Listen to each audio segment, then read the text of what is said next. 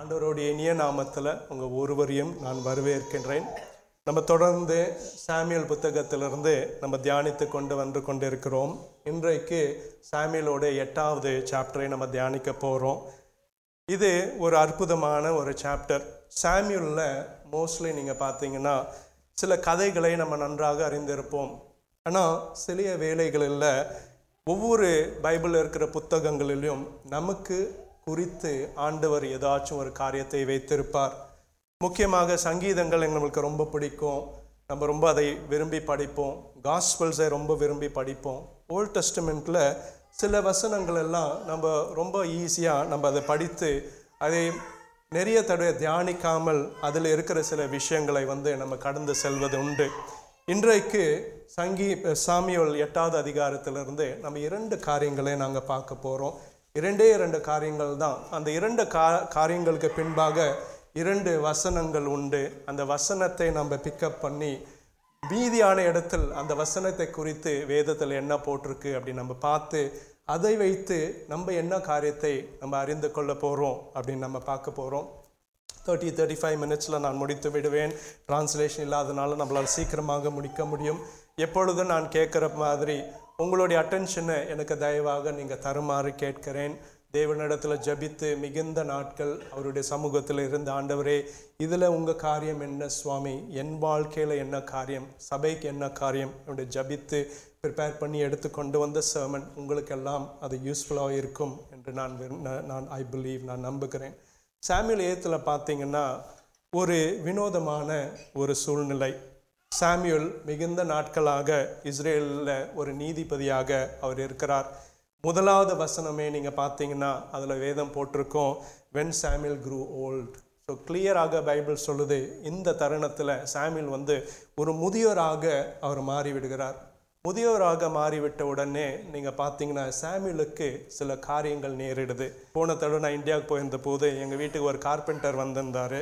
எங்கள் அப்பா ரொம்ப ஷ்ரூடான ஒருவர். அவர் அந்த காலத்தில் ஒரு வேலைக்காரர், அவரை ஏமாற்றவே முடியாது. இந்த வாட்டி நான் போயிருந்த போது அதே கேரக்டரை அந்த இளமையாக இருக்கிற தட் யங் மேன் அவர் கார்பெண்டராக வேலை செய்யும் பொழுது எங்கள் அப்பா அவனிடத்தில் ஒன்று கேட்டாங்க.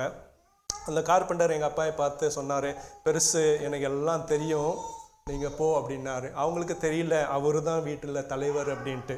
அதே போல் இந்த சாம் 8 ஒரு வசனம் உண்டு. அந்த வசனத்தில் இன்வேரியபிளாக நடக்கிற காரியம் என்னவென்றால், இஸ்ரேல மக்கள் எல்லாம் சேர்ந்து சாமியலை பார்த்து, பெருசு நீ ஓரமாக நில்லு, எங்களுக்கு ஒரு ராஜா வேணும் அப்படின்னு சொல்லுற ஒரு சூழ்நிலை. அந்த ஹோல் சாப்டரை கண்டென்ஸ் பண்ணி சொன்னீங்கன்னா it falls into that. 1 Samuel 8:6 Israel ஜனத்தார் சாமியலை நோக்கி, எங்களை நியாயம் விசாரிக்க ஒரு ராஜாவை ஏற்படுத்தும் என்று அவர்கள் சொன்ன வார்த்தை சாமுவேலுக்கு தகாததாய் காணப்பட்டது அப்படின்னு போட்டிருக்கு. இங்கே நீங்கள் பார்த்தீங்கன்னா the nation Israel சாமுவேலை பார்த்து அவர்கள் கூறுகிறார்கள், எங்களுக்கு ஒரு ராஜா வேண்டும் என்று. அது சொன்ன உடனே அந்த பைபிள் சொல்லுது, சாமுவேலோட கண்களுக்கு அது தகாததாய் காணப்பட்டது என்று. அது ஆங்கிலத்தில் ரொம்ப அருமையாக போட்டிருக்கோம், ஆண்டவரில் போட்டிருக்கோம், this displeased Samuel அப்படின்ட்டு போட்டிருக்கு. ஸோ நம்ம ஃபோக்கஸ் பண்ண போகிற அந்த வேர்டு displeased. நான் உங்களிடத்தில் ஒரு கேள்வி கேட்குறேன். இது உங்கள் யாருக்குமே ஒரு புதிய வேத பகுதி அல்ல, எல்லாரும் நன்றாய் அறிந்திருக்கிறீர். எது சாமுவேலுக்கு டிஸ்பிளஷரை கொண்டு வந்தது நான் கேள்வி கேட்டேன்னா அதுக்கு 2 விடை உண்டு. ஒன்று, சாமுவேல் நினைத்திருக்கலாம், என்னை ஒரு ஆளாக மதிக்காமல் என்னை ஒரு பெருசுன்னு சொல்லி ஒதுக்கி வைக்கிறாங்களே அப்படின்ட்டு அவருடைய மனதில் ஒரு டிஸ்பிளஷர் வந்திருக்கலாம். இல்லை, ஆண்டவருக்கு இவர்கள் ஒபீடியன்ட் இல்லாமல் இருக்கிறாங்களே அதற்காக டிஸ்பிளஷர் வந்திருக்கலாம். ஆனால் வேதத்தில் ரொம்ப கிளியராக எதற்காக சாமுவேல் இடத்துல டிஸ்பிளஷர் வந்தது என்று ரொம்ப கிளியராக போட்டிருக்குது. அந்த வசனம் பார்த்தீங்கன்னா the very next verse Samuel 8:7 போட்டிருக்கு. ஆண்டவர் சொல்வார், அவர்களை உன்னை தள்ளவில்லை, நான் அவர்களை ஆளாதபடிக்கு என்னை தான் தள்ளினார்கள் அப்படின்னு ஆண்டவர் சாமுவேல் இடத்துல சொல்றாரு. the Lord tells Samuel, it is not you who they have rejected, but they have rejected me. இந்த ஒரு வசனத்தை வைத்து நீங்க அறிந்து கொள்ளலாம், சாமுவேல் அவர் the displeasure that was in Samuel என்னை ஒரு ஆளாக மதிக்காமல் தள்ளிவிட்டார்களே அப்படின்ற ஒரு டிஸ்பிளஷர் தான் சாமியலோட கண்கள் ஒரு மனதிற்கு வந்தது வெரி கிளியர்லி. ஏன்னா சாமியல் ஆண்டவர் இடத்துல போய் அவர் கேட்கும் பொழுது, ஜபத்துடன் கேட்கும் பொழுது ஆண்டவர் சொல்றார், அவர் உன்னை தள்ளிவிடலப்பா, அவன் என்னை தான் தள்ளி விட்டு இருக்கிறாங்கன்ட்டு. The first point I am landing, இங்கே சாமியல் ஒரு தீர்க்கதரிசி. இங்கே சாமியல் இஸ்ரேல் தேசத்திற்கு ஒரு நீதிபதியாக விளங்கினவர். சிறி வயதிலிருந்தே ஆண்டவருடைய சமூகத்தில் வளர்ந்த ஒரு பிள்ளை. ஆனாலும் அவர்களை சுற்றி இருக்கிற மக்கள் அவங்களை தள்ளின பொழுது சாமியல் மனசில் ஒரு டிஸ்பிளஷர் வந்து விட்டது. என்னை இப்போ ஒரு ஆளாக மதிக்காமல் இன்னும் ஒருவரை அவங்க கேட்குறாங்களே அப்படின்ட்டு. நம்ம சாமியல் 3வது வசனத்தில் பார்த்தோம், 3வது சாப்டரில் பார்த்தோம். Samuel was a chosen vessel of God. ஆண்டவர் அதே 3வது அதிகாரத்தில் போட்டிருப்பாரு, சாமியல் ஒரு வார்த்தை சொன்னாங்கன்னா அந்த வார்த்தை மண்ணிலே விழுதாத, none of his words fell to the ground ன்னு போட்டிருக்கோம். அதே 1 Samuel 3ல பார்த்தீங்கன்னா சாமியல் ஒரு ப்ராஃபிட்னு சொல்லி ஒரு வசனம் இருக்குது. ஆனால் இப்பொழுது சாமுவேல் முதிர்ந்த ஒரு காலத்தில் இஸ்ரேல் சாமுவேலை ரிஜெக்ட் பண்ணுறாங்க. இஸ்ரேல் சாமுவேலை ரிஜெக்ட் பண்ண போது வேதத்தில் போட்டிருக்கு, சாமுவேல் டிஸ்பிளஷர் அடைந்தார் என்று, because Israel had rejected him. So இதில் இந்த காரியம், இந்த டிஸ்பிளஷர் காரியத்தை 2 கோணலாக நம்ம பார்க்க போகிறோம். The first thing that we are going to look at is, we are going to look at it through the lens of Samuel. சாமுவேலோட கண்களுக்கு இந்த சூழ்நிலை எப்படி தெரிந்தது, இரண்டாவதாவது இஸ்ரேல் மக்களுக்கு இந்த சூழ்நிலை எப்படி தெரிந்தது என்று 3 லெசன் தான் நம்ம இன்னைக்கு லேர்ன் பண்ண போகிறோம். அதில் வெரி குவிக்லி, சாமுவேல் முதலாக when the nation Israel rejects Samuel ஒரு காரியத்தை செய்கிறார். அது ரொம்ப முக்கியமான ஒரு காரியம். அவளை சூழ்ந்திருக்கிற மக்கள் அவங்களை தூஷிக்கும் பொழுது உடனடியாக சாமுவேல் ஒரு காரியத்தை செய்கிறார். இந்த காலத்தில் நம்மளை யாருன்னா தூஷித்தாங்கன்னா முதல்ல நம்ம ரெஸ்பான்ஸ் கொடுத்தாகணும். நான்லாம் சிறிய வயதில் இருக்கும் பொழுது வண்டி ஓட்டி கொண்டிருப்பேன். காலையிலேருந்து பைபிள் படிப்பேன், ஜபிப்பேன், எல்லாம் செய்வேன். வண்டி ஓட்டி கொண்டு இருக்கும் பொழுது என் முன்னாடி யாருன்னா ஒருத்தர் கிராஸ் பண்ணிட்டாங்கன்னா முதல்ல வருவது கோபம். கண்ணாடி இறக்கி அவர்களை திட்டாமல் வருவதில்லை, கெட்ட வார்த்தை யூஸ் பண்ணி திட்டினதில்லை, ஆனால் திட்டாமல் வருவதில்லை. The point is, when somebody causes us displeasure in our life, the first thing that we do is we want to respond. ஏதாச்சும் நம்ம சொல்லிடணும். நம்ம சொன்னாதான் நம்மளுக்கு ஒரு பீஸ் இருக்கும். இந்த சூழ்நிலை நீங்கள் பார்த்தீங்கன்னா சாமுவேலை இஸ்ரேல் தேசத்தில் இருக்கிற எல்டர்ஸ் எல்லாம் எங்களுக்கு நீங்கள் போதும், ஒரு புதிய ஆளை எங்களுக்கு வேணும், ஒரு ராஜா வேணும்னு கேட்டபொழுது சாமுவேல் முதல்ல செய்கிற காரியம் 1 Samuel 8:6 போட்டிருக்கு, so he prayed to the Lord. ஆகையால் சாமுவேல் கர்த்தரை நோக்கி விண்ணப்பமிட்டான். We have to learn from this. What does Samuel first do? மனசில் கஷ்டம் வரும் பொழுது, சுத்தீர்கள் அவங்களை தூஷிக்கும் பொழுது, அடிவசமே when it is being shaken, the first thing that the Bible tells that Samuel does is he goes to God and prays to him. ஆண்டவரிடத்தில் போய் அவருடைய பாரத்தை எல்லாம் ஊற்றி ஆண்டவரிடத்தில் அவங்க ஜபிக்கிறாங்க. When Samuel goes to the presence of God, ஒருவர் அவங்களை தூஷித்த போது ஆண்டவருடைய சமூகத்திற்கு போய் சாமுவேல் ஜபிக்கும் பொழுதுதான் ஆண்டவர் இடத்திலிருந்து சாமுவேலுக்கு ஆலோசனை வரும். அது எப்படி நான் ஆலோசனை வரும் அப்படின்னு நான் சொன்னேன்னா, இந்த வசனத்தில் நீங்கள் பார்த்தீங்கன்னா இதில் சாமுவேல் தேவனிடத்தில் போய் ஜபிக்கும் பொழுது அவரிடத்துல கவுன்சிலை கேட்குறார். இதில் 2 விஷயங்கள் உண்டு, நம்ம நன்றாய் அறிந்து கொள்ள வேண்டும்.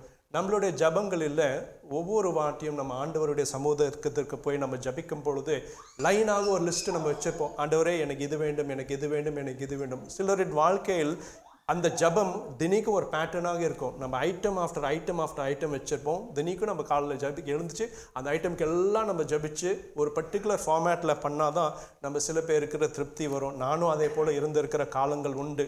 ஆனால் இங்கே நீங்கள் பார்த்தீங்கன்னா சாமுவேல் போய் ஆண்டவரிடத்தில் ஜபிக்கிறார். அப்பா, என்னை இஸ்ரேல் தேச மக்கள் என்னை ஒதுக்கி விட்டார்கள் அப்படின்னு அவர் சொல்லி ஜபிச்சு ஏதாச்சும் எனக்கு வழி காட்டுங்க அப்படின்னு ஆமேன் அப்படின்னு அவர் வாயை மூடி வந்திருந்தார்னா ஆண்டவருடைய ஆலோசனை சாமுவேலுக்கு எப்படி கிடைத்திருக்கும்? இந்த பைபிளில் போட்டிருக்கு, the word of God comes to Samuel. Samuel ஜபித்த பொழுது ஆண்டவர் சாமுவேல் இடத்துல சொல்றார், அப்பா, உன்னை அவர்கள் புறக்கணிக்கவில்லை, அவர்கள் என்னை தான் புறக்கணித்தார்கள். அந்த ஆன்சர் சாமுவேலுக்கு எப்படி வந்தது என்று நீங்கள் எல்லாரும் முதல்ல புரிந்து கொள்ளணும். நம் ஜபிக்கும் பொழுது தேவனுடைய ஆன்சரும் அந்த ஜபத்தின் கடைசியில் உண்டு. நான் 2 வாரங்களுக்கு முன்பாக சொன்னேன், ஜபம் இம்பார்ட்டண்ட்டா பைபிள் படிப்பது இம்பார்ட்டண்ட்டான்னு நான் உங்களிட சொல்லியிருந்தேன். அது நான் சொல்லும் பொழுது நம் ஜபிக்கும் பொழுது நம்ம ஆண்டவரிடத்தில் பேசுகிற காரியம் it is a time when we speak to God, but for God to speak to you, you need to go to the Bible. இது இரண்டில் எது இம்பார்ட்டண்ட்? நான் ஆண்டவரில் கேட்டு இருக்கிறது இம்பார்ட்டண்ட்டா, இல்லை ஆண்டவர் என்னதில் பேசுவது இம்பார்ட்டண்ட்டா? That is the first lesson I want you to take away. உங்களோட மனதில் கஷ்டங்கள் இருக்கும் பொழுது, வாழ்க்கையின் எல்லா நேரத்திலும் ஒவ்வொரு நாளிலும் நம்ம கஷ்டப்படுவது உண்டு தான். யாராச்சும் நம்மளை ஏதாச்சும் சொல்லிடுவாங்க, வேலை ஸ்தானத்தில் எந்த காரியம் ஒழுங்காக போகாது. ஆனால் முதல்ல த ஃபர்ஸ்ட் திங் நம்ம செய்வது அதை நம்ம கரங்களை எடுத்து நம்ம அதில் முதல்ல டீல் பண்ண பார்ப்போம். அதன் பிறகு தான் ஆண்டவர் இடத்துல போவோம். ஆனால் இங்கே சாமுவேல் நம்மளுக்கு சொல்லிக் கொடுக்குற ஒரு காரியம், அவர் முதலாக he took his burdens to the Lord. தேவனிடத்தில் கொண்டு வந்த பொழுது ஒரு அருமையான ஒரு வசனம் உண்டு.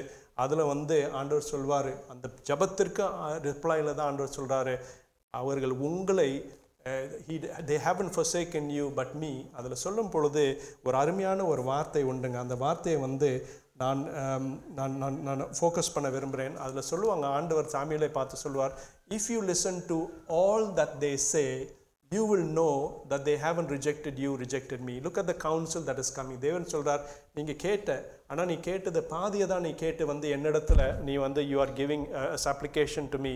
But if you listen to everything that they tell you, you will know that it is not you that they reject, it is me that I reject. What is my point? சில சமயம் சூழ்நிலைகள் நம்மளுடைய மனதில் புரிந்து கொள்வது we understand it to a very limited extent. We understand it to an extent and we make decisions on that. புரிந்து கொள்கிற அளவிலே நம்ம சில தீர்மானங்களை எடுத்துக்கொண்டு அந்த தீர்மானங்களை வைத்து நம்ம வாழ்க்கையை நம்ம நடத்துகிறோம். ஆனால் இது மாதிரி கஷ்டமான சூழ்நிலைகள் நம்ம வாழ்க்கையில் வரும்போது தேவனிடத்தில் ஓடி அவரிடத்தில் முட்டியிட்டு அவரிடத்தில் ஜபிக்கும் பொழுது ஆண்டவர் அந்த சூழ்நிலைகளில் நீங்கள் பார்க்காத ஒரு காரியத்தை ஆண்டவர் வெளிப்படுத்துகிறார். அந்த காரியத்தை நீங்கள் பார்க்கும் பொழுது அந்த சூழ்நிலை வேறு சூழ்நிலையாக உங்களுக்கு தெரியும். Hallelujah. Am I making sense? நான் சொல்வது, when there is a problem in your life, my dear brothers and sisters, அது ஏதாச்சும் இருந்தாலும் உங்களுடைய அண்டர்ஸ்டாண்டிங் மட்டும் அதில் அப்ளை பண்ணாதீங்க. ஒவ்வொரு தடையும் அது எது இருந்தாலும், எவ்வளோ சிறிதாக இருந்தாலும், எவ்வளவு ஒரு பெரிய காரியமாக இருந்தாலும், அதை முதலாக ஜபத்தில் ஆண்டவரிடத்தில் எடுத்து ஜபித்து அவருடைய விடைக்கு நீங்கள் காத்திருப்பீங்க என்றால் ஹெவன்ல இருந்து உங்களுக்கு ஒரு கவுன்சில் வரும். அந்த கவுன்சில் அந்த சூழ்நிலைகளை நீங்கள் காணாத ஒரு காரியத்தை ஆண்டவர் உங்களுக்கு வெளிப்படுத்துவார். காணாத காரியத்தை உங்களுக்கு வெளிப்பட்டு நீங்கள் அதை பார்க்கும் பொழுது அந்த சூழ்நிலையே வேறு முறையாக உங்கள் கண்களுக்கு தெரியும். இந்த இடத்தில் ஒரு வசனத்தை வைத்து இதை நான் உங்களிடத்தில் நான் எக்ஸ்பிளைன் பண்ண விரும்புகிறேன். ஜேம்ஸ், எனக்கு பைபிளில் மிகவும் பிடித்த ஒரு one of the most favourite Bible verses இது. James 3:14 and 15. நான் அதை ஆங்கிலத்தில் படிக்கிறேன்.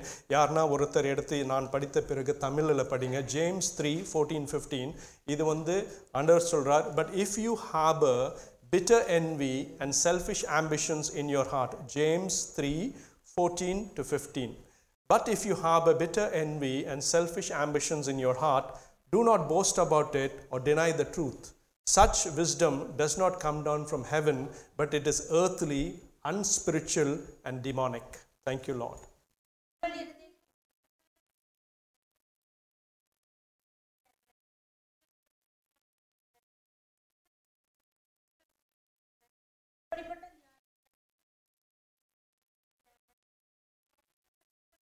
Amen. Janma சுபாகவத்திற்குரியது. Look at the words. Thank you, sister. Look at the words being used to describe. என்ன சொல்லுதுன்னா, நம்மளுடைய மனதில் when we harbor envy and selfish ambition, இந்த ரெண்டுமே இந்த இன்ஸ்டன்ஸில் நீங்கள் சாமுவேல் இடத்துல பார்க்கலாம். ஒரு தீர்க்கதரிசி தான், ஆனாலும் ஒரு மனிதர் அவன் மனசு கஷ்டமாகிறது. அங்கே ஒரு பிட்டர்னஸ், ஒரு என்வி அதில் இருக்குது. அந்த என்வி பிட்டர்னஸோட அவங்க நிறுத்தலை சாமுவேல். ஏன்னா அது மாதிரி என்வி பிட்டர்னஸ் இருக்கிற விஸ்டம், அதான் நான் உலகத்தில் நான் பார்க்கேன். இத்தனை வருடமாக நான் உங்களை வழி நடத்தினேன், இத்தனை வருடமாக உங்களிடத்தில் நான் ஆண்டவர் எடுக்க வேண்டினேன், இப்பொழுது எங்களை நீ தள்ளி விடுகிறாய் என்று சாமுவேல் ஒரு என்வி, ஒரு பிட்டர்னஸ் இருந்து அதோடு நின்று கொண்டு இல்லாமல் what he does, he goes and he prays to God. ஏன்னா he knows through his spirit. அதோட நிறுந்துச்சுன்னா அந்த wisdom இருக்குது பார்த்தீங்களா, அது எங்கேருந்து வருதான்? The Bible says அந்த wisdom earthly, அந்த wisdom unspiritual. இது ஒரு ஹார்ட் ஹிட்டிங் வேர்ட், ஆனால் ரொம்ப இம்பார்ட்டண்டான வேர்ட். அதில் சொல்லியிருக்க டிமானிக் அப்படின்ட்டு. உங்களுடைய வாழ்க்கையில் நீங்கள் எந்த சூழ்நிலையை கடந்து செல்கிறீங்க, எந்த சூழ்நிலைகளை உங்களை சுற்றி இருக்கிற மனிதர்கள் உங்களுடைய இருதயத்தை புண்படுத்தி உள்ளார்கள், எந்த சூழ்நிலைகளில் உங்களை புரிந்து கொள்ளாமல் உங்களோட மனதை நொந்தடித்திருக்கிறார்களோ, அப்போது அந்த சூழ்நிலையில் உங்களோட விஸ்டம் எங்கேருந்து வருது அப்படின்னு நீங்கள் ஆலோசிக்கணும். உங்களுடைய விஸ்டம் வேர்ல்ட்லேருந்து வருது என்றால், நம்ம படித்ததை போல் if your wisdom is worldly, பைபிளில் போட்டிருக்கு, அப்போது அது அன்ஸ்பிரிச்சுவல் அண்ட் டிமானிக். ஆனால் சாமியல் போய் ஆண்டவர் இடத்தில் ஜபித்து அவனுக்கு கிளாரிட்டி வரும் பொழுது, அந்த கிளாரிட்டி எங்கேருந்து வருது? அந்த கிளாரிட்டி ஹெவன்லேருந்து வருது. அதே நீங்கள் ஜேம்ஸ் 3:17 நான் இங்கிலீஷில் படிக்கிறேன், திரும்ப யாருன்னா ஒருத்தர் தமிழில் படிங்க. ஜேம்ஸ் 3:17 அப்படியே கான்ட்ரரி. முதலோட விஸ்டம் ஏர்த்லி விஸ்டமா, அந்த விஸ்டம் அன்ஸ்பிரிச்சுவல், அந்த விஸ்டம் டிமானிக். ரெண்டாவது வர விஸ்டம் ஹெவன்லேருந்து வருதான். அந்த ஹெவன்லேருந்து வர விஸ்டத்தோட கேரக்டர்ஸை பாருங்கள், 7 கேரக்டர்ஸ் இருக்கும். இதுதான் எனக்கு ரொம்ப பிடித்தது. But the wisdom that comes from heaven first of all is pure, it is peace loving, it is considerate, it is submissive, it is full of mercy and good fruit, impartial and sincere. யாரா ஒருத்தர் தமிழில் படிங்க.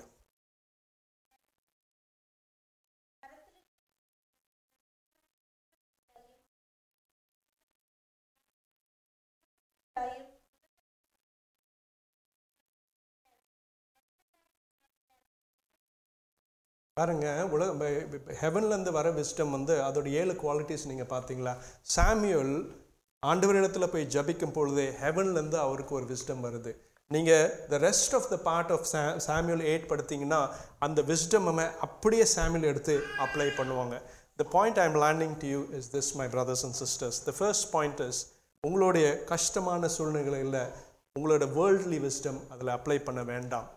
முதலாக ஆண்டவருடைய சமூகத்திற்கு போய் ஜெபிங்க. ஆண்டவர் என்ன வெளிப்படுத்துகிறாரோ அந்த ஞானத்தை நீங்கள் தேடுங்க. அந்த சூழ்நிலைகள் ஆண்டவருடைய ஞானம் வெளிப்படுத்தும் பொழுது அந்த 7 கேரக்டர்ஸ் உங்களோட வாழ்க்கையில் வெளிப்படும். முதலாவது அது பியூரம், அது ஒரு பியூரான இதுவாக இருக்கும். அது பீஸ் லவிங், நீங்கள் எடுக்கிற முடிவு ஒரு சமாதானத்தில் முடியும். அது மீதி பேருக்கு கன்சிடரேட்டாக இருக்கும். நானா நீயா அப்படின்னு பார்த்து கொள்ளாமல், வாட்ஸ்ஆப்பில் ஒரு சண்டையே போடாமல் ஒரு கன்சிடரேட்டாக இருக்கும். அது சப்மிசிவாக இருக்குமா, அதில் ஃபுல் ஆஃப் மர்சி இருக்குமா, அதில் நற்கனிகள் இருக்கும். அது இம்பார்ஷியல் அண்ட் சின்சியராக இருக்கும் அப்படின்னு வேதத்தில் போட்டிருக்கு. 2 வகையான விஸ்டம் உண்டுங்க.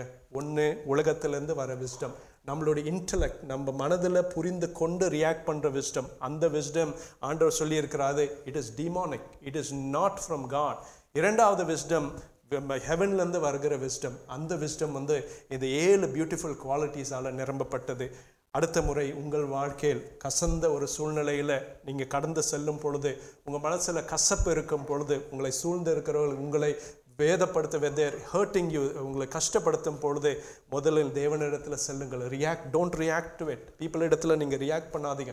ஆண்டவர் அறிந்திருக்கிறார். என்ன கஷ்டமாக இருந்தாலும் குரலை உயர்த்த வேண்டாம். அமைதியாக தேவனிடத்தில் விட்டு கண்ணீர் விட்டு அவரிடத்தில் ஜெபிங்க. ஆண்டவரே, இதில் நான் என்ன தவறு செய்தேன் அப்பா, நான் இதில் என்ன தவறு செய்தேன், எனக்கு விளக்குங்க, எக்ஸ்பிளைன் டு மீ. நீங்கள் சொல்லி பாருங்கள். தேவன் உங்கள் கண்களை திறப்பார். அந்த சூழ்நிலைகளில் ஒரு சமாதானத்தை தேவன் கொண்டு வருவார். பரத்திலிருந்து வருகிற விஸ்டம் உங்கள் வாழ்க்கையில் இறங்குங்க. ஹல்லேலூயா. 2வதாக நம்ம பார்க்க போகிற லெசன் அந்த விஸ்டம் ஹெவன்லேருந்து வந்த பொழுது ஆண்டவர் சாமியலை பார்த்து சொல்லுவாங்க, சரி அவங்க ராஜா தானே கேட்டாங்க, போய் அவங்க கேட்ட மாதிரியே அவங்களுக்கு ராஜாவை கொடுங்க அப்படின்னு கேட்குறாங்க. சாமியலோட நிலைமையை நினச்சி பாருங்கள். என்னோட பதவி போச்சே ஆண்டவரே அப்படின்னு அவங்க கேட்கல. He doesn't say, Lord, where is my post here? I have been the judge for Israel all these years. You are asking me to hand it over to someone. கஷ்டமான ஒரு ஆலோசனை தேவன் சாமுவேல் இடத்துல கொடுக்கிறார். He says, go, give them the king. நீங்கள் பைபிளை படிச்சிங்கன்னா அந்த 8வது வசனத்தை நீங்கள் பார்த்தீங்கன்னா, சாமுவேல் ஆண்டவர் சொன்னதை போலவே he goes and he carries it out. நம்மளுடைய வாழ்க்கையில் தேவனிடத்தில் போய் கேட்பது மட்டும் முக்கியம் இல்லைங்க. தேவனுடைய ஆன்சர் உங்களுக்கு வந்த பொழுது, இந்த ஆன்சர் உங்களுக்கு ஏற்ற ஆன்சராக இல்லாமல் இருந்தாலும் அவர் சொன்னதைப்படி நீங்கள் செய்ய வேண்டும். கடந்த 2-3 நாட்களாக நான் ஒரு அற்புதமான டெஸ்டிமனியை நான் கேட்டேன். அந்த நபரை நான் நேம் பண்ண மாட்டேன். அந்த நபர் ஆண்டவர் சொன்னார் என்று the extent that he went to trust in what God said, என் மனதை மிகவும் தொட்ட ஒரு காரியம். அதே போல தான் தேவன் ஒரு காரியத்தை உங்கள் வாழ்க்கையில் இதை இப்படி தான் செய்ய வேண்டும் என்று சொல்லும் பொழுது அவர் சொன்ன வார்த்தையின் பிரகாரம் அதை கேள்வி கேட்காமல் அப்படியே செய்வது ஆண்டவருக்கு பிரியமான ஒரு காரியமாக இருக்கிறது. நான் சொல்லுகிற 2வது பாயிண்ட், தேவனிடத்தில் நீங்கள் எப்பெல்லாம் போய் ஆண்டவரே எனக்கு ஒரு விடை தாங்க அப்படின்னு கேட்கும் பொழுது எந்த விடையாக இருந்தாலும் ஏற்றுக்கொள்கிறதுக்கு உங்களுக்கு மனம் இருக்க வேண்டும். ஹல்லேலூயா. அது எந்த விடையாக இருந்தாலும் நீங்கள் ஏற்றுக்கொள்ள வேண்டும். என் தேவன் சொன்னால் இதில் ஒரு காரியம் இருக்கும், ஆண்டவரே நீர் சொன்னது சரி, நான் அதை போலவே செய்வேன் என்று. எனக்கு ஒரு கதை தெரியும். அந்த கதையை வெரி குவிக்லியாக நான் விளக்கி இந்த பாயிண்டை லேண்ட் பண்ணி செல்கிறேன். ஒருவர் ரொம்ப டயபெட்டிஸால் ரொம்ப வெயிட்டு போட்டு கஷ்டப்பட்டு இருந்தார். அந்த நபருக்கு டோனட்ஸ்னால் ரொம்ப பிடிக்குமா. ஸோ அவர் ஒரு முடிவு எடுத்தார், இனி நான் டோனட்டே நான் சாப்பிட போவதில்லை. ஆனால் அவர் சொன்னார், ஆண்டவரே நான் அந்த கடைக்கு போகிறேன், அந்த கடையின் முன்பாக பார்க்கிங் ஸ்பேஸ் இருந்துச்சுன்னா அப்போனா நீங்கள் என்ன டோனட் சாப்பிட சொல்கிறீங்க அப்படின்ட்டு ஒரு டீல் வச்சுக்கிறார் ஆண்டவர்கிட்ட. நான் டோனட் சாப்பிடக்கூடாது தான், ஆனால் நீங்கள் என்ன சாப்பிட சொன்னீங்கன்னா என் உடம்புக்கு ஒன்றும் ஆகாது. நீங்கள் என்ன சாப்பிட சொல்கிறீங்க, நான் எப்படி அறிந்து கொள்வேன்னா நான் என் காரில் உட்கார போகிறேன், அந்த டோனட் கடைக்கு போகிறேன், எங்கேயோ பார்க்கிங் கிடைக்கக்கூடாது, அந்த கடைக்கு முன்னாடியே பார்க்கிங் இருந்துச்சுன்னா அப்போ நீங்கள் என்ன டோனட் சாப்பிட சொல்கிறீங்க அப்படின்ட்டு ஒரு திட்டம். இது மாதிரி நம்ம நிறைய பேர் செய்வோம். என் வாழ்க்கையில் ஆண்டவரை 2 கேபிள் அனுப்புனீங்கன்னா தான் நீங்கள் என்னை மினிஸ்ட்ரிக்கு கூப்பிட்டுருக்கீங்க. நான் ஆண்டவர் இடத்துல நான் ஒரு கேள்வியை நான் வைத்தேன். பட் இந்த சூழ்நிலையில் அந்த மனிதன் காரில் ஏறி அவர் வீட்டிலேருந்து கிளம்பி அந்த கடைக்குள்ளாக ட்ரைவ் பண்ணி வருகிறார். அந்த டோனட் கடை பக்கத்தில் வரும் பொழுது காரை ஸ்லோ டவுன் பண்ணி பார்த்த பொழுது அங்கே பார்க்கிங் இடமே இல்லையா. அவர் நினச்சாரா, ஒரு வேளை நான் சீக்கிரமாக வந்துட்டேன், ஒரு வாட்டி சுற்றி திரும்பி வந்த ஸ்பேஸ் இருந்தால் அப்போ ஆண்டவரே நீங்கள் என்ன டோனட்ஸ் ஆட போகிறீங்க. அவர் இன்னொரு வாட்டி சுற்றி வந்தாராம். இன்னொரு வாட்டி சுற்றி திருப்பியும் ஸ்பேஸ் இல்லையா. அப்போ சொன்னார், ஆண்டவரே கடை முன்னாடி ஸ்பேஸ் இல்லைன்னா பரவாயில்ல, அங்கே ஓரமாக ஸ்பேஸ் இருந்தால் நான் அங்கே போய் பார்க் பண்ணிட்டு வருவேன் அப்படின்ட்டு. அந்த இடத்திற்கும் போனாங்களாம், அந்த இடத்துலையுமே ஸ்பேஸ் இல்லைங்களாங்க. அவர் சுற்றி பார்த்தாராம், ஸ்பேஸே இல்லையா. கடைசியில் இல்லீகலாக கடைக்கு முன்பாக பார்க் பண்ணி டோனட்டை வாங்கி அவர் சாப்பிட்டு விட்டு வீட்டுக்கு சென்றாராம். என்னோட கார் வாட் ஆம் ஐ டெல்லிங் யூ, ஆண்டவர் இடத்தில் நம்ம ஒரு கேள்வி கேட்கும் பொழுது ஆண்டவர் சொல்கிற காரியத்தை அந்த ஆன்சர் நம்ம எடுத்துக்கொள்ள வேண்டும்.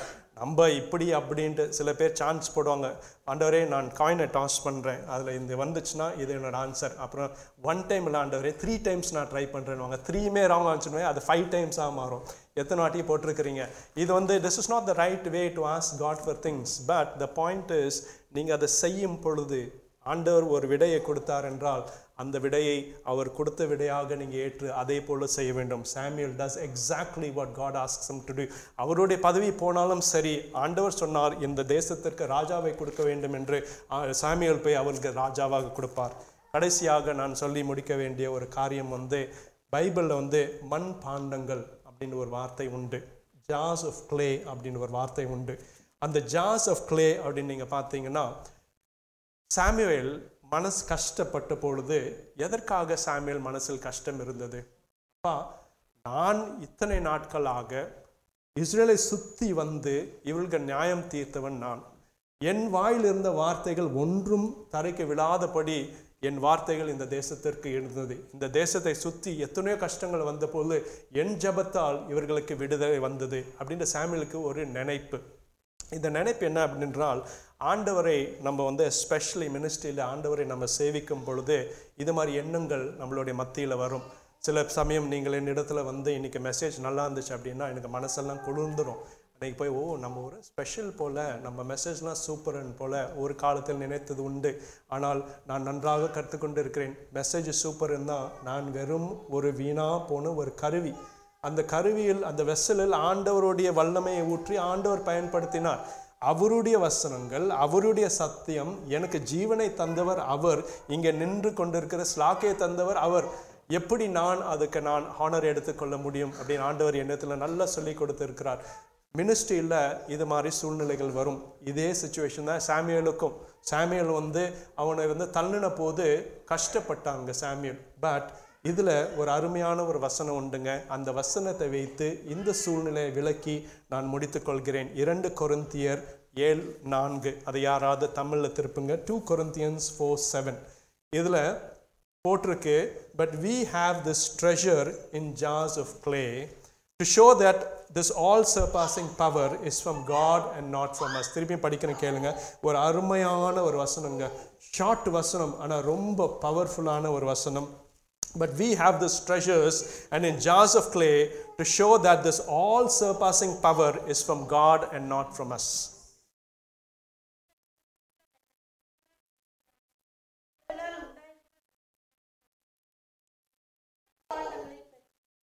பாருங்க என்ன ஆண்டவர் சொல்லியிருக்கிறாரு, நம்மலாம் மண் பாண்டங்கள்லாம், நம்ம மண் பாண்டங்கள் உள்ள ஒரு பொக்கிஷம் இருக்குதான்.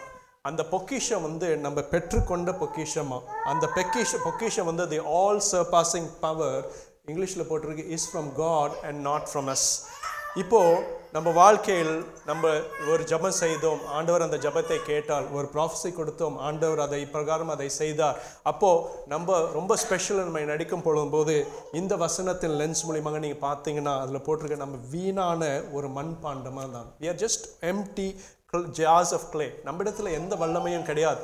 ஆனால் நம்மக்குள்ளே இருக்கிற the all surpassing power is from God. அதுதான் நம்ம வாழ்க்கையில் இருக்கிற ஒரு ட்ரெஷர். ஆண்டவருடைய சமூகத்தில் ஆண்டவருடைய காரியங்களில் வந்து ஒரு மனிதன் சூப்பர் ஹீரோவே கிடையாதுங்க. there are no super heroes in the ministry. ஒவ்வொரு டேலண்ட்டும் மினிஸ்ட்ரியில் நம்ம யூஸ் பண்ணுறது வந்து ஆண்டவர் இடத்துலேருந்து வருவது தான். உங்களுடைய திறன் கிடையாது. Philippians 4:13 போட்டிருக்க பாருங்க, I can do all things to Christ who strengthens me. நம்ம நின்று நம்ம நன்றாக பாடுறோமா, நம்ம நின்று நல்லாக ஒரு சர்மனை ப்ரீச் பண்ணுறோமா, இல்லை நன்றாக வடையை வீட்டிலேருந்து செய்து கொண்டு வருவோமா, பீப்புள் நம்மளை ப்ரேஸ் பண்ணும்போது அந்த ப்ரேஸ் வந்து ஆண்டவருக்கு தான் it should belong. It belongs to him because it is very clear. The Bible says we are only jars of clay. நம்ம அதில் எடுத்து நம்ம ரொம்ப ஓவராக நம்ம நினைத்தோம்னா that is the first point when you begin to fall in your Christian life. நம்ம சில சமயம் நம்மளோட மினிஸ்ட்ரியில் வந்து பீப்புள் நம்மளை இன்சல்ட் பண்ணுவாங்க, மினிஸ்ட்ரியில் பீப்புள் நம்மளை ஜட்ஜ் பண்ணுவாங்க, பீப்புள் நம்மளை ரிஜெக்ட் பண்ணுற காலமும் உண்டு. அதே தான் சாமியலுக்கும் நடந்தது. நம்ம ஆண்டவருக்காக எப்பொழுது நம்ம ஓட்டம் ஓடுறோமோ நபர்கள் நம்மிடத்தில் அது செய்வாங்க. ஆனால் நீங்கள் ஒருவரும் சோர்ந்து போகாதீங்க. உங்கள் வாழ்க்கையில் நீங்கள் என்ன மினிஸ்ட்ரி பண்ணி கொண்டு இருக்கிறீங்க, உங்கள் வேலை ஸ்தானத்தில் உங்கள் நண்பர்களிடத்தில் ஆண்டவரை பற்றி நீங்கள் சொல்கிறீங்களா, அந்த நண்பன் கேட்காமல உங்களை தூஷிக்கிறாங்களா, கவலைப்படாதீங்க. நீங்கள் வெறும் மண் பாண்டங்கள் தான். உங்களிடத்தில் இருப்பது வந்து தேவனுடைய வல்லமை வெளிப்படுத்தட்டும். ஆமென். That is the next lesson we are taking away from this. Samuel did not realize that he was an ordinary man. அவர் வந்து வெறும் ஒரு மனிதன் தான். ஆண்டவர் அவரை தேர்ந்தெடுத்து ஆண்டவருடைய வல்லமையை அவரிலிருந்து ஊற்றினதனால் தான் சாமுவேல் இஸ்ரேல் தேசத்திற்கு 80 வருடங்களுக்கு மேலாக ஒரு நியாயத்தை தீர்த்த ஒரு தீர்க்கதரிசியாக இருந்தான். ஆனால் சாமுவேல் அந்த தருணத்தில் அந்த சத்தியத்தை அவர் மறந்து விட்டது காரணமாக தான் மனசில் வந்து ஒரு கசப்பு. நம்மளுடைய வாழ்க்கையில் என்றைக்குமே அது இருக்கக்கூடாதுங்க. கடைசியாக சுருக்கமாக சொல்லி நான் முடிக்கிறேன். உங்களிடத்துல நான் ஒரு கேள்வி கேட்கிறேன். உங்க வாழ்க்கையில் யார் ராஜாவாக இருக்கிறார்? ஏன்னா இஸ்ரேல் தேசத்திற்கு சாமுவேல் ஒரு ராஜாவாக ஒரு ஜட்ஜாக இருந்தார். சாமுவேல் எனக்கு வேண்டாம், எனக்கு இன்னொரு உலக பிரகாரமான ராஜா வேண்டும் என்று இஸ்ரேல் தேச மக்கள் கேட்டார்கள். ஆண்டவர் சொன்னார், Samuel, they have not rejected you but they have rejected me. Give them a king like they asked them for a king. உங்க வாழ்க்கையில் யார் ராஜாவாக இருக்கிறார் என்று நான் ஒரு கேள்வி கேட்கிறேன். நீங்க அதுக்கு பொதுவாக நீங்க சொல்லலாம், ராஜாவே. நம்ம ஜபிக்கும் பொழுது நிறைய பேர் அந்த வார்த்தையை, ராஜாவே என் ஜபத்தை கேளுங்க. பாடல்களில் நம்ம பாடுவோம், ராஜாவே என் ஜபத்தை கேளுங்க. ஆனா உண்மையாலவே ஆண்டவர் நம் வாழ்க்கையின் ராஜாவாக இருக்கிறாரா? சில பேர் சொல்லுவாங்க, கிறிஸ்டியனா இருக்கிறனால என் வாழ்க்கைக்கு ஆண்டவர் தான் ராஜா அப்படின்வாங்க. But I want to ask you a few questions. நீங்கள் காலையில் எழுந்திருக்கிற வரையும் ஈவினிங்கில் நீங்கள் போய் தூங்குற வரைக்கும் ஒவ்வொரு சிச்சுவேஷன்லையும் ஆண்டவர் உங்கள் வாழ்க்கையில் ராஜாவாக இருக்கிறாரா? நீங்கள் எந்த டெசிஷனை எடுத்தாலும் என் தேவன் என் வாழ்க்கையில் ராஜாவாக இருக்கிறார், அந்த சூழ்நிலை என் ஆண்டவர் ஆளுகை செய்கிறாரா அப்படின்னு நீங்கள் ஒரு கேள்வியை கேட்கணும். அதுபோல் நீங்கள் ஆமாம், என் வாழ்க்கையில் வந்து எந்த இருளான இடங்களும் கிடையாது, என் வாழ்க்கையில் எல்லா இடத்துலையும் பிரகாசம் உண்டு, அந்த பிரகாசம் ஆண்டவருக்கு முன்பாக அப்படின்னு நீங்கள் when you are able to answer that. ஏன்னா உண்மையால் நீங்கள் பார்க்க போனீங்கன்னா கிறிஸ்துவ வாழ்க்கையில் நம்மளுடைய வாழ்க்கையில் சில இருளான சூழ்நிலைகள் உண்டு. அந்த இருளான சூழ்நிலைகளில் ஆண்டவரை நம்ம விடுவதே கிடையாது. சில இடத்துலலாம் ஆண்டவரை நல்லா நம்ம வரைச்சு நம்ம ஓப்பன் பண்ணி நம்ம வாழ்க்கையில் காமிப்போம். ஆனால் சில காரியங்கள் உண்டு, அந்த காரியங்கள் நம்ம வாழ்க்கையில் இன்னும் இருளாய் இருக்கிறது. அப்பொழுது ஆண்டவர் உங்கள் வாழ்க்கையில் ராஜாவாக இருக்கிறார்னா there will not be any dark corners in your life. இதுதான் உங்களிடத்தில் நான் கேட்கிற கேள்வி. உங்கள் இருதயங்களை ஆராய்ந்து பாருங்கள். இன்றைக்கு நீங்கள் வீட்டுக்கு போன போது உங்கள் இருதயங்களை ஆராய்ந்து பாருங்கள். ஆண்டவரே, என்னுடைய வாழ்க்கையில் எல்லா சூழ்நிலைகளும் நீர் ராஜாவாய் ஆளுகிறீர்களா என்ற ஒரு கேள்வியை எழுப்பி பாருங்க. ஈஸியாக நீங்கள் பல சர்க்கம்ஸ்டான்சஸை நீங்கள் ஐடென்டிஃபை பண்ணுவீங்க. உங்கள் வாழ்க்கையில் ஆண்டவர் சில இடங்களில் ராஜாவாக இல்லாமல் இருக்கிறார். ஆண்டவர் நம்மளுடைய வாழ்க்கையில் ராஜாவாக இருக்க வேண்டும். அவரை நம்ம புறக்கணிக்கும் பொழுது இங்கே நீங்கள் பார்த்தீங்கன்னா 1 சாமுவேல் 8 பைபிளில் சொல்லியிருக்கு. சாமுவேல் இடத்துல பார்த்த ஆண்டவர் சொல்கிறாரு, உங்களை அவரை புறக்கணிக்கவில்லை, என்னை தான் அவர்களை ஆளாமல் அவர்கள் புறக்கணித்து விட்டார்கள் என்ற அந்த தமிழில் இந்த வசனத்தை நான் படிக்க விரும்புகிறேன். அதில் அவர்கள் உன்னை தள்ளவில்லை, நான் அவர்களை ஆளாதபடிக்கு என்னை தான் தள்ளினார்கள். அந்த வசனத்தை பாருங்க. அவர்கள் நான் ஆளாதபடிக்கு என்னை தான் தள்ளினார்கள். அந்த கேள்வியை தான் உன்னிடத்துல நான் கேட்குறேன். எத்தனை சூழ்நிலைகளில் ஆண்டவர் உங்கள் வாழ்க்கையில் ஆளாதபடிக்கு அவரை நீங்கள் தள்ளி இருக்கிறீங்க? அந்த கேள்வியை நீங்கள் சின்சியராக ஆன்சர் பண்ண வேண்டும். அது the way to deal with that is, சில நம்மளுடைய வாழ்க்கையிலெல்லாம் பல சூழ்நிலைகள் உண்டுங்க, ஆண்டவர் ஆளாத சூழ்நிலைகள். ஆனால் அதை நீங்கள் பார்த்தீங்கன்னா ஒரு பெரிய மலையாக இருக்கும். நீங்கள் நினைக்கலாம், இதை நான் எப்படி ஆண்டவரை கடந்து செல்ல முடியும்? என் வாழ்க்கையில் நான் அடாப்ட் பண்ண பிரின்சிபல் படிப்படியாங்க 1 by 1 ஒன்றை சூஸ் பண்ணுங்க. இதில் ஆண்டவரில் நான் மாற்ற போகிறேன், இதில் உங்கள் ஆளுகை எனக்கு வேண்டும். ஸ்டெப் பை ஸ்டெப் நீங்கள் படியாக ஒவ்வொன்று ஒரு டோரை நீங்கள் மூடிக்கொண்டே நீங்கள் வந்தீங்கன்னா ஆண்டவருடைய வல்லமை உங்கள் வாழ்க்கையில் இன்னும் அதிகமாக நீங்கள் ஆண்டவரிடத்தில் நீங்கள் நெருங்கி வருவீங்க. இன்றைக்கு நம்ம 3-4 பாடங்களை நம்ம பார்த்தோம். 1 சாமுவேல் 8வது வசனத்தை வைத்து அதில் நடந்த ஒரு இன்சிடெண்ட்டை வைத்து மக்கள் சாமுவேலை தள்ளுனதை போல் தள்ளும் பொழுது வெந்தை புஷ்டமவே சாமுவேல் செய்த காரியம் நம்ம பார்த்தோம். முதல் ஆண்டவரிடத்தில் போய் அவருடைய கவுன்சிலை கேட்டது. அதில் நம்ம 2 கவுன்சில் உண்டு நம்ம பார்த்தோம். 2 types of wisdom, 1 from world and 1 from heaven. அடுத்தது உங்கள் வாழ்க்கையில் எந்த சூழ்நிலை இருக்கும் பொழுது ஒரு கேள்வியை கேளுங்கள். இந்த விஸ்டம் உலக பிரகாரமான விஸ்டமா இல்லை ஹெவன்லேருந்து வந்த விஸ்டமான்னு நீங்கள் கேளுங்க. 2வது, ஹெவன்லேருந்து வரும் பொழுது விஸ்டம் ஆண்டவர் சொல்லினார், அவர் சொன்னதை ஏற்று அதை போலவே நான் செய்வேன் என்று மாறாமல் செய்ய வேண்டிய 2வது காரியம். நீங்கள் அதை கற்றுக்கொள்ள வேண்டும். 3வது, நம்மளை குறித்து ரொம்ப பெருமை பாராட்டி கொள்ள வேண்டாம். நம்மளுக்கு இந்த தேசத்தில் ஆண்டவர் கொண்டு வந்து ஒரு வேலையை கொடுத்தார். சில சமயம் நம்ம தான் ஸ்பெஷல் நம்ம நினச்சிக்கிறோம். இல்லைங்க, ஆண்டவர் ஒரு காரியம் உண்டு. God has a purpose in your life. இங்கே அழைத்து வந்ததற்கு ஒரு காரியம் உண்டு.